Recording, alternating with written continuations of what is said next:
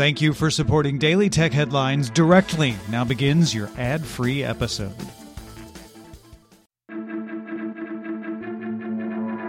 These are the Daily Tech Headlines for Monday, April 29th, 2019. I'm Rich Straffolino.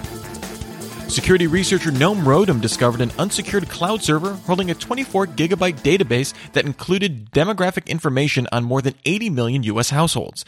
Information in the database is for adults 40 and older, including full street addresses, exact longitude and latitude, full names, ages, and dates of birth, with coded entries for other fields like sex, income, and marital status, although notably no social security numbers were listed. Rodham said there is no indication this database has been accessed, but that it is still online. In a post on vpnmentor.com, he called on readers to help find the database owners. Samsung announced the Sero, a 43-inch quantum dot QLED TV that can be flipped 90 degrees for watching vertical video. The TV offers 4.1 channel 60-watt sound, Bixby control, a presumed 4K resolution, and support for NFC phone syncing to mirror vertical content to the display. 49 and 55-inch sizes will be coming later this year. The Sero will be available at the end of May in Korea for 18.9 million won, or roughly $16,300. Amazon launched person-to-person payments in India using Amazon Pay on Android. Payments will utilize India's UPI platform for instant bank-to-bank transfers. Payments can be sent and received by selecting a contact in an address book, entering in a UPI ID, or a bank account number. Users can also pay for Amazon deliveries by scanning an Amazon Pay QR code. Bloomberg reports that, according to sources, E-Trade is planning to let customers trade cryptocurrencies on its platform. The initial rollout would include Bitcoin and Ethereum trading, and E-Trade would reportedly consider adding more cryptocurrencies in the future. The New York Times reports that Apple removed or restricted 11 of the 17 most downloaded screen time and parental control apps over the past year.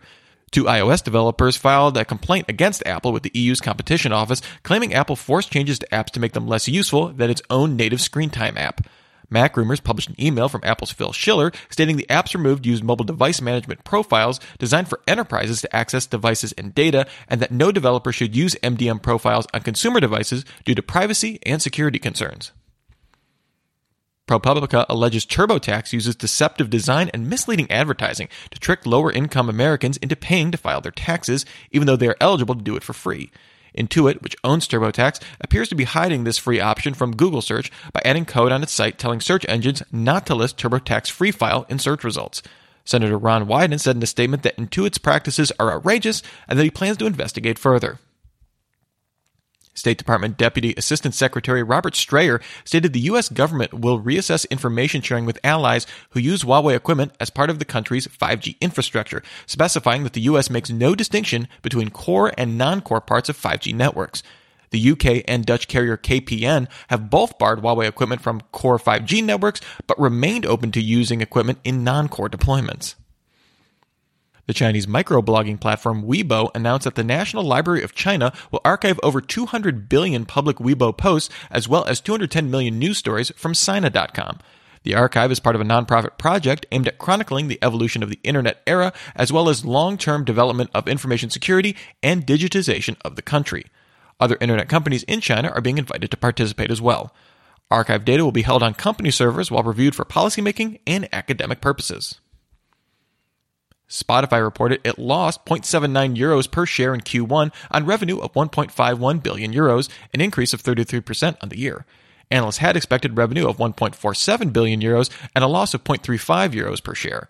In the earnings report, Spotify announced it grew paid subscribers 32% on the year and now has over 100 million Spotify premium subscribers. Worldwide, the company now has 217 million monthly active users, including the free tier.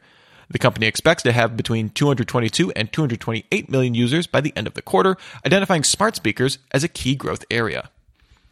And finally, the FCC approved SpaceX's request to fly some of its Starlink internet beam satellites at a much lower orbit than originally intended.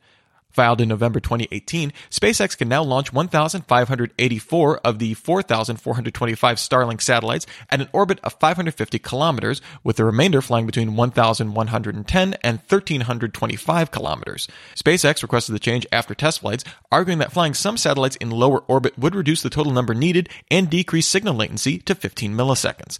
The company plans to begin launching its first operational satellites later next month. Remember, for more discussion of the tech news of the day, subscribe to Daily Tech News Show at dailytechnewsshow.com, and remember to rate and review Daily Tech Headlines wherever you get your podcasts. Thanks for listening. We'll talk to you next time. And from all of us here at Daily Tech Headlines, remember, have a super sparkly day.